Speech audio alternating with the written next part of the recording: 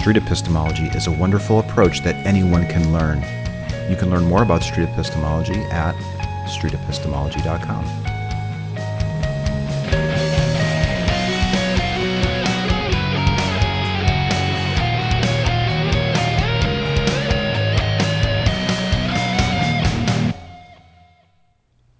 Doing SE for the first time. Sometimes it's planned and sometimes it's spontaneous. In my case, I never expected that my first time doing street epistemology would be with a 71-year-old man. Yes, it was awkward and often halting and fumbling. It was, at times, embarrassing and, in the end, not completely satisfying. Yet after my first experience, I know that I want to do it again and again with many and varied dialogue partners. Following such an experience, I'm ready to dispense some advice to anyone wanting to try street epistemology for the first time. Consent is critical. First time or 50th time, make sure to be clear about your intentions and seek the consent of your partner to have a dialogue in which you ask questions about how they arrived at a belief.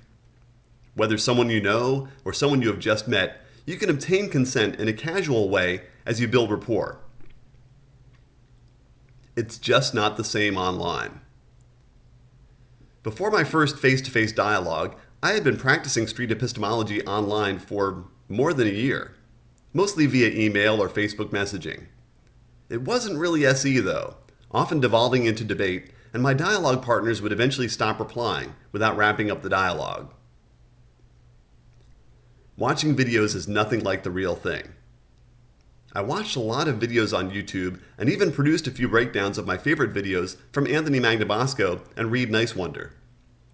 While videos give you ideas of what to do, they are far from the real thing. You know your skill only when you are forced to perform. You don't have to go all the way.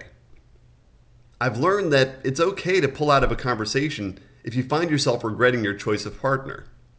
If your partner is very inexperienced, failing to distinguish between believing and knowing, or thinking that all truth is relative, you may have to keep it at first base with simpler examples like the Tic Tacs or the Ferrari keychain. Take it slow. You may be so anxious to try SE for real that you are at risk of moving too fast. Don't rattle off a series of questions you've been dying to ask. Truly listen to your partner and allow plenty of time for pauses. Recording it, if you're into that. If you want to record, you may find it awkward if you're not well prepared, especially in spontaneous encounters.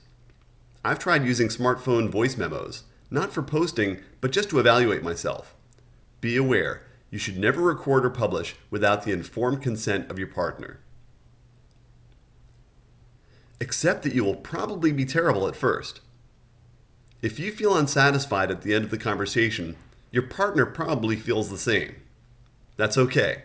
A lot of it depends on your partner, and with practice and constructive feedback, you can improve. Think about what you did right. While I wasn't perfect, when I listened to my conversation, I realized that I did focus primarily on my partner. I let some things slide and missed opportunities for probing questions, but it went better than I expected. Ask if you can get together again. I had invited my dialogue partner to an astronomy event where I would be speaking on critical thinking.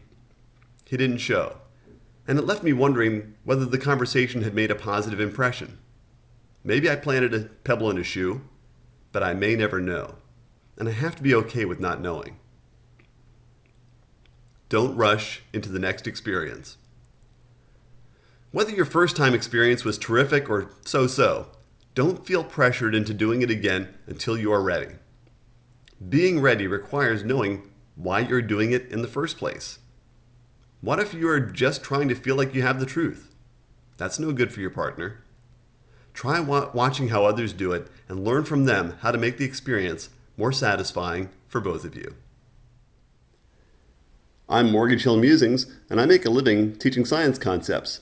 When I don't have an answer or a sufficient explanation, I'm very happy to admit my ignorance. My hope is that through the practice of street epistemology, others will come to enjoy the freedom that such honesty provides. Check out more of my content on my YouTube channel, Mortgage Hill Musings.